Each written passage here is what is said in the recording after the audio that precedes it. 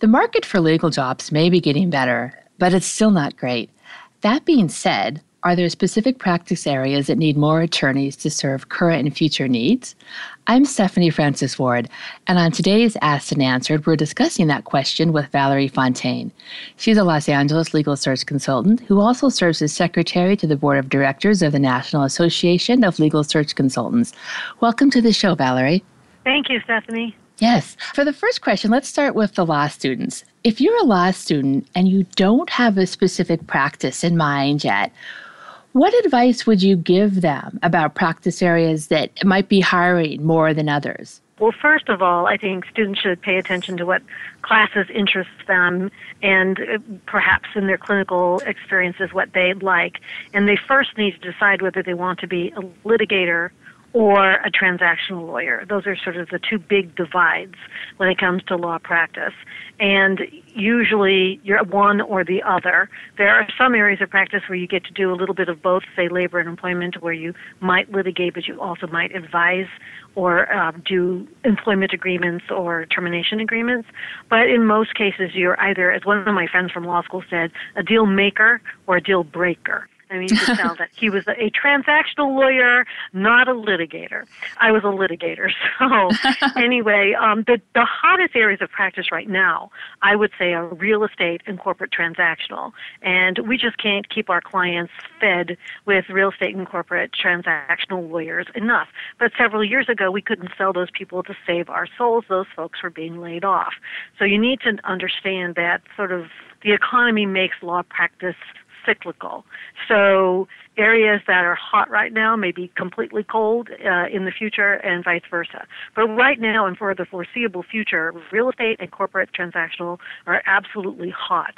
Litigation, which is usually a constant, is down a bit, and that's because I think during the recession, a lot of companies found that it was just so expensive to litigate that they now will settle or do all kinds of other things not to have to file. So there's always litigation ongoing, don't get me wrong, but it's just not as hot as it has been. IP or intellectual property generally is good because that's just always booming in every area of our lives. There's so much developing in terms of technology and healthcare and content and entertainment, and all those things have intellectual property aspects to them.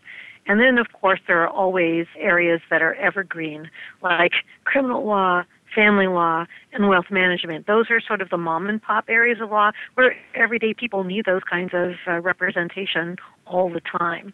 And then going back to labor and employment work, there's usually something going on in labor and employment. It changes over time, whether it's wage and hour class actions are very hot. Right now it's classifications of workers.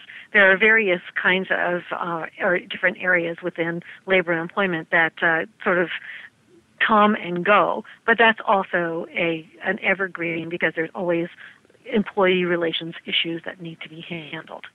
Going back to real estate practice being very hot right now, are you seeing more of a need for commercial real estate or, as you said earlier, the mom and pop type of needs where people are buying properties for themselves and it's a personal home where they need a real estate lawyer?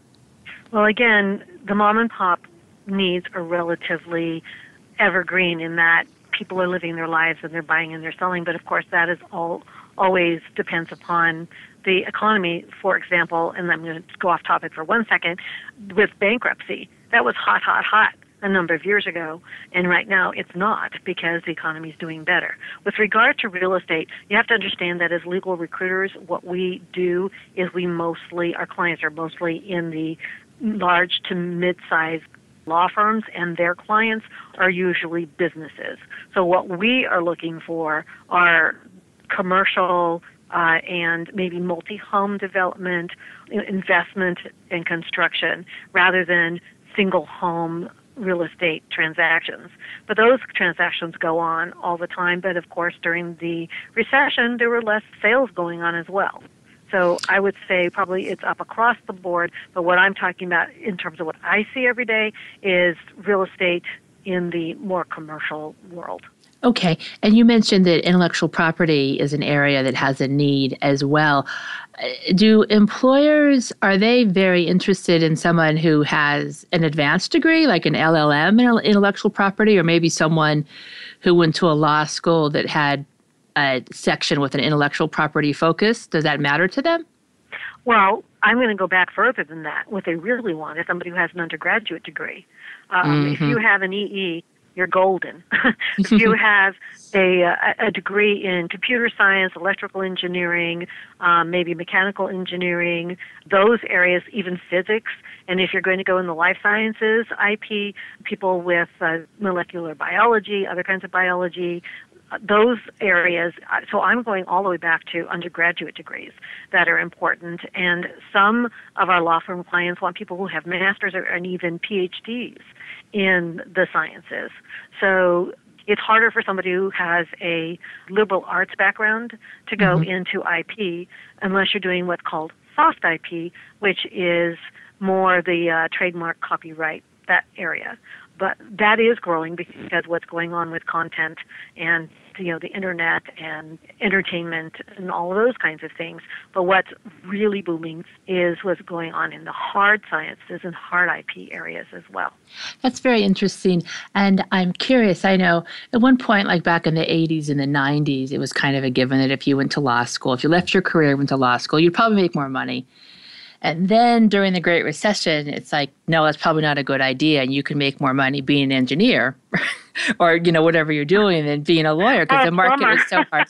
Well, and the tuition became so high. I'm curious, for these hard sciences like you mentioned, does it make financial sense for someone who is an engineer, who has an interest in law school, to go to law school?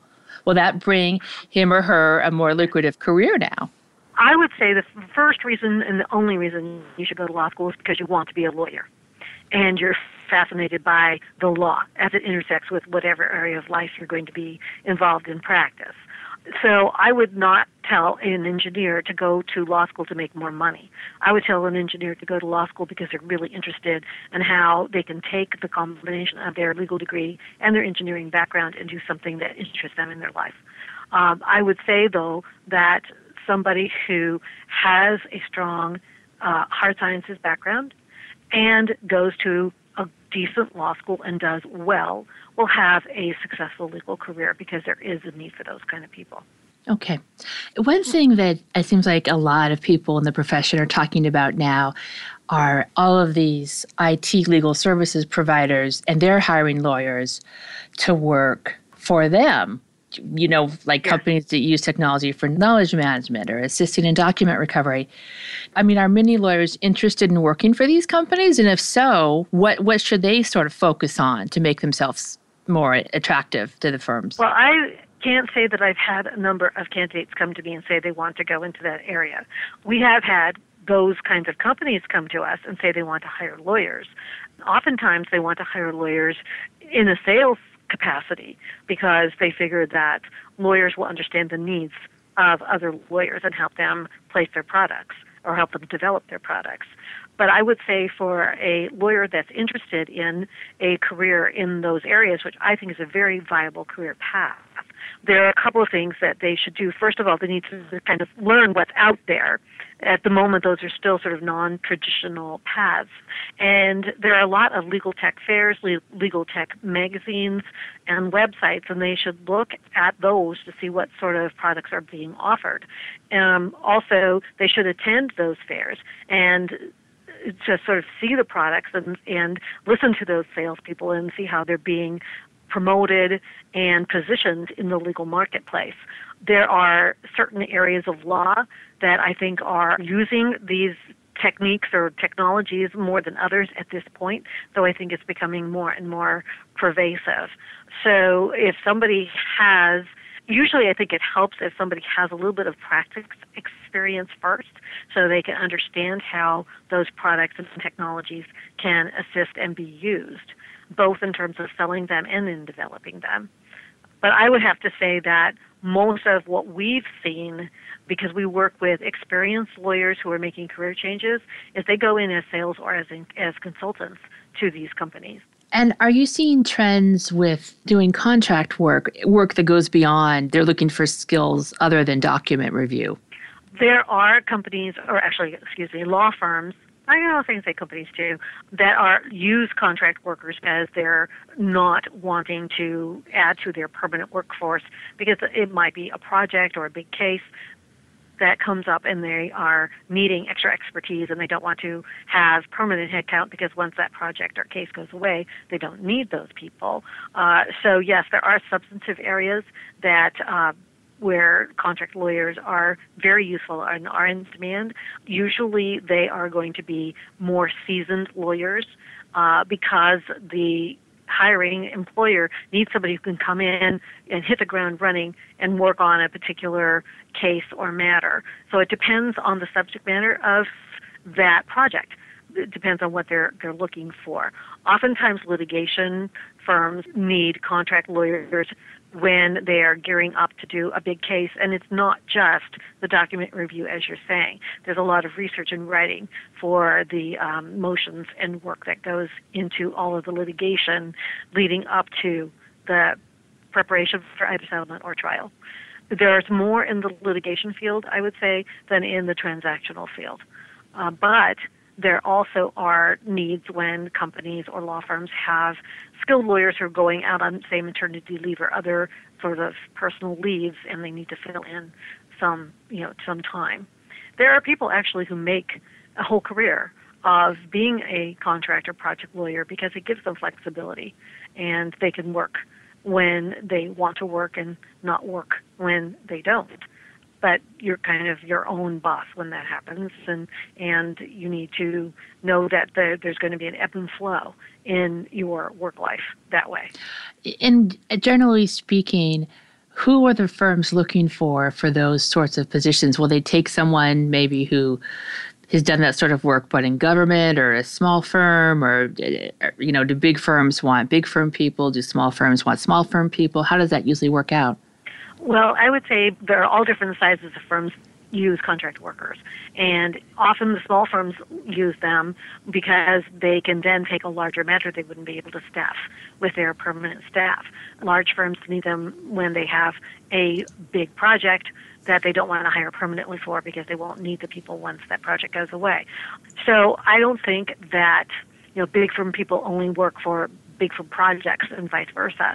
However, you would find that the larger firms tend to like people that have the large firm background because they understand the kinds of cases and matters that large firms have and how the large firms generally staffs and works. On the other hand, small firms also like to get people who have large firm expertise.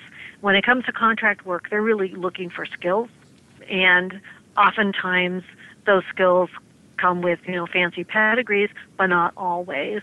And since those people are not going to be necessarily shown on a firm's website, oftentimes the large firms are very concerned about pedigrees because they want to look a certain way to the world. They also think that certain schools and certain large firms have certain levels of training that they want to rely upon.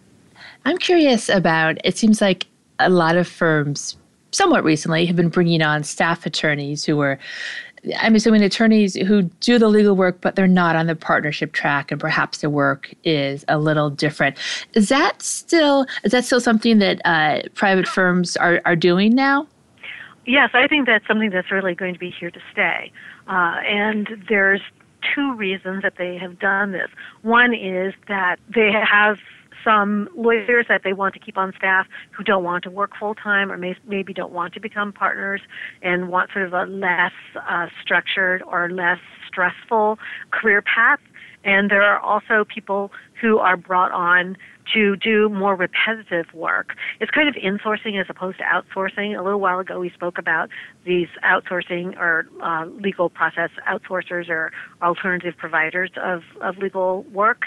And there are law firms who also bring them people in-house, and sometimes they even have offices located in lower cost centers where they have these kinds of staff lawyers. And they give them, I would say, more rote and repetitive kinds of legal work to do. And so if there's a firm that has practice areas that has just a lot of rote work and repetitive kind of work, and it might be in real estate, generating forms or corporate generating forms, or even doing due diligence in some of these areas, or sometimes in prosecution of intellectual property. There's a lot of research that goes into that doesn't necessarily need to be done by the higher level lawyers. That can be done by staff attorneys. They pay them less, they probably work less hours, but they don't have the expectations of people on partnership track, but they're also very solid career paths. And there are folks who like not having the kind of pressure that is required to be on a partnership track.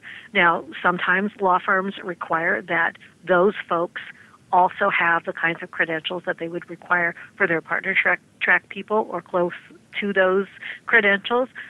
Other firms hire people who have maybe slightly less fancy credentials. I'm talking about the schools they went to. They went to strong schools, but maybe not the top 15, or they maybe didn't do quite as well in their class, but they're still very smart and very capable lawyers. And so what the firms are looking for, again, are people that work hard but are very smart and who can do an excellent job, but they may not be requiring some of the fancy entrance requirements they have for hiring their partner track people. I have seen some situations where someone was on a partner track, the firm was having problems, they were laid off, and they're now staff attorneys. When you come across someone like that, or a candidate for a staff attorney job with that background, what kind of advice do you have for them about, settling in? Because I would imagine that could be a big adjustment. Well, I would say we saw more of that. Things are doing better now, so people are getting more partnership track positions if that's indeed what they want. We were advising people before in the recession, when people were being laid off and there were so few jobs, to any law-related job was a good job to have, because it kept them still in the loop and developing their skills to some degree. But what happens is when they get back on a partnership track situation, if they move to another firm, they may have to take a step back in terms of seniority and class year credit towards partnership when they settle back in. And do you have general advice about being realistic with your salary requirements in the current market? Oh, being realistic about everything, I think. The first thing people need to understand is that there has been no real raises in associate pay since before the recession began, which means in real terms, lawyers are probably making less because inflation has gone up a little bit. But where the more successful firms make up the differences in bonuses. But there really has been no real change in terms of base salary over the last number of years. The first thing that people need to do is they need to do research to look at the kind of salaries that are being paid at similarly situated law firms in their market. For example, I had somebody in my office last week who is moving to Los Angeles from Sacramento, and he's making a certain amount of money in Sacramento. But those are Sacramento dollars, which go a whole lot further than Los Angeles dollars. Or, for example, somebody who's coming from the Midwest. And vice versa. If you're moving from a large market that's of an expensive market and you are going to be going to a lower cost of living market, you may find that the general salaries are a whole lot less, but they go further. So you need to take into account the kind of firm you're looking at, the kind of practice they're involved in, because are they in premium practices or, work for smaller companies that they have lower billing rates. If a law firm charges lower billing rates, they can only pay their lawyers less than a law firm that charges higher billing rates. It's just a matter of simple economics. So there's a lot of research that goes into it. So you have realistic expectations. You look at the kind of practice, the kind of client the firm has, the geographical area, what is generally paid to someone in that situation. And so even if you've been making X amount of dollars in your current position, if you're moving to a different kind of position, then you're going to make less. And you need to be ready to accept that. Also, people forget when they move in-house, they're going to probably take a huge cut in pay because the economics generally are that way. You might take a lesser amount in terms of your base salary, but then there are other bonus opportunities or possibly equity opportunities or other perks like discounts on the company products, car allowances, things that you don't generally get in a law firm environment. So you need to know what is typical for the kind of position that you're going to be looking at. And you mentioned the regional issue. Are you seeing that some parts of California have more legal jobs available and perhaps a real need for lawyers compared to others? I mean, there's probably a lot of people that want to live in Southern California or Northern California, but maybe there's more jobs in Central California. Well, I would say yes and no. There are less lawyers in Central California, which means that there are less law firms, which means there are less jobs. But on the other hand, there are certain areas that are more attractive to, I would say, young lawyers. They would rather live in a big city perhaps than in the country or, more rural areas. So there may be more opportunities in those areas. I would say I was just actually thinking more in terms of there have been studies about the number of lawyers in different states. And there are some states that are, in dire need of lawyers. And there have been studies showing, the number of lawyers per capita. But you also have to look at the number of lawyers per business opportunities. Because if there are not a lot of businesses in those areas, if they're not highly settled, there's not a lot of density, they may have less lawyers, but they also may have less legal need. Right. Say that you're an attorney and you've been out, you have a practice, and maybe you don't like it that much, or maybe it's just really not paying the bills for you. What's your advice about having that lawyer step back and think a bit about how he or she can retool their career so that maybe it's a little bit more profitable for them and they're happy with it? I mean, maybe that means moving out of state. I mean, who knows? But what are your thoughts on that? Right. Well, I would think that there are two things. First of all, you need to look at what actual skills you have and what might be transferable to a new area of practice, and sort of think outside a little bit about, if you're a litigator, what skills you actually have, and if you don't like the cases you're doing, are there other kinds of cases you might enjoy more where you can still build on those skills? You might want to take a look at perhaps developing a niche in a specific area, like people who do maybe equine law or water law, or have a particular area that's a need in the geographical area where they are. I would say that taking MCLE courses in different areas of law to see what might interest you and just hear other practitioners talk about what their practice is like, which leads me to also thinking about doing informational interviews, so you can talking to different lawyers about what they do, getting involved in bar association or volunteer pro bono opportunities, because that lets you get your hands on doing different kinds of law to try them out and learning what you like and what you don't like and what you might be good at. So there are different ways to sort of do some exploration.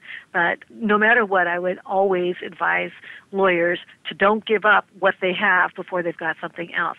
If there's a way to sort of organically sort of evolve your practice into a different area, or if you're in a law firm and you're not thrilled with what it is you're doing, but you think you might be more interested in another area of practice, seeing if you can get an assignment or two and getting to know the lawyers in that other area of practice and see if you can maybe volunteer to help with something, or volunteer to help write a speech, or help them put on a seminar in that area or something, so you get to know the lawyers who do it, know the areas of practice, and sort of get a taste of it.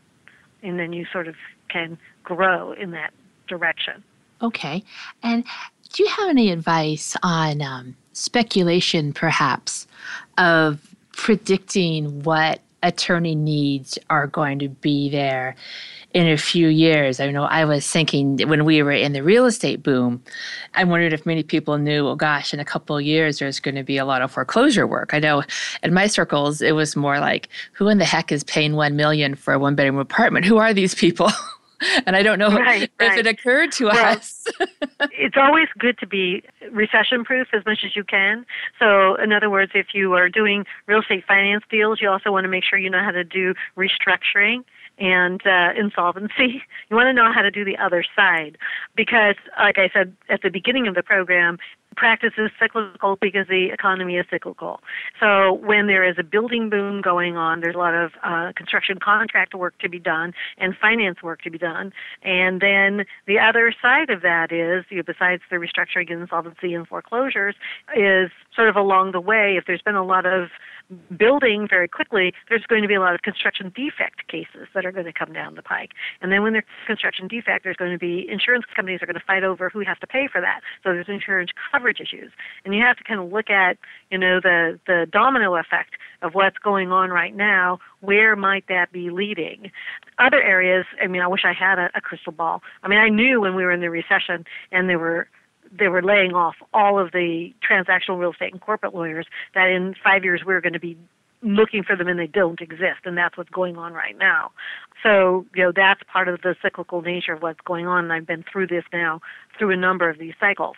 But look for areas that are growing and developing. As I was talking about, there's been so much development in life sciences and in technology, and also there's this intersection of what's going on with content, with both the computer delivery systems and entertainment delivery systems. People who used just to be in the delivery systems are now wanting to make their own content, so that there's a lot of IP and tech transactions that are going on. And those are just continuing to grow as technology develops. Another area of practice I think that's really going to be hot is healthcare regulatory. No matter who gets to be president next, there's still going to be lots of fights over the Affordable Care Act or whatever it's going to morph into, and regulatory schemes that go into making that workable. And so healthcare regulatory and transactional lawyers are going to be hot. So you have to look at always what's going on economically and politically and technologically and sort of try to figure out where things are going to keep ahead of the curve with your practice. All right. And that's everything I had to ask you today, Valerie. Did you want to add anything else? I just wanted to sort of reiterate that, in order to be a really good lawyer, you have to do what you love and what motivates you and what inspires you. And so doing something that interests you and that aligns with your moral compass is always a good thing. So you need to always think in terms of making a living, but it's not just about dollars and cents. So you don't want to go to law school just to make money, and you don't want to go into particular areas of practice just to make money. You want, this is your life as well as making a living. So I just would recommend that people, think of themselves in more holistic terms as well as just dollars and cents. Well, I'm curious. You mentioned going to law school just to make money, and given all the stories about the rising cost of tuitions and the jobs, are there still people today who are going to law school just to make money, do you think? I do think that people still think that having a legal education is something that's going to help them make money down the road.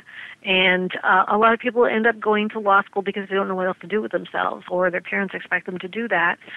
And those are not the reasons to go. The only reason you should go to law school is because it interests you, and that's what you want to be doing with your time and your life. All right. Well, thank you so much for joining us today. I really appreciate it. I'm Stephanie Francis Ward. Thank you for listening to the ABA Journal's Asked and Answered.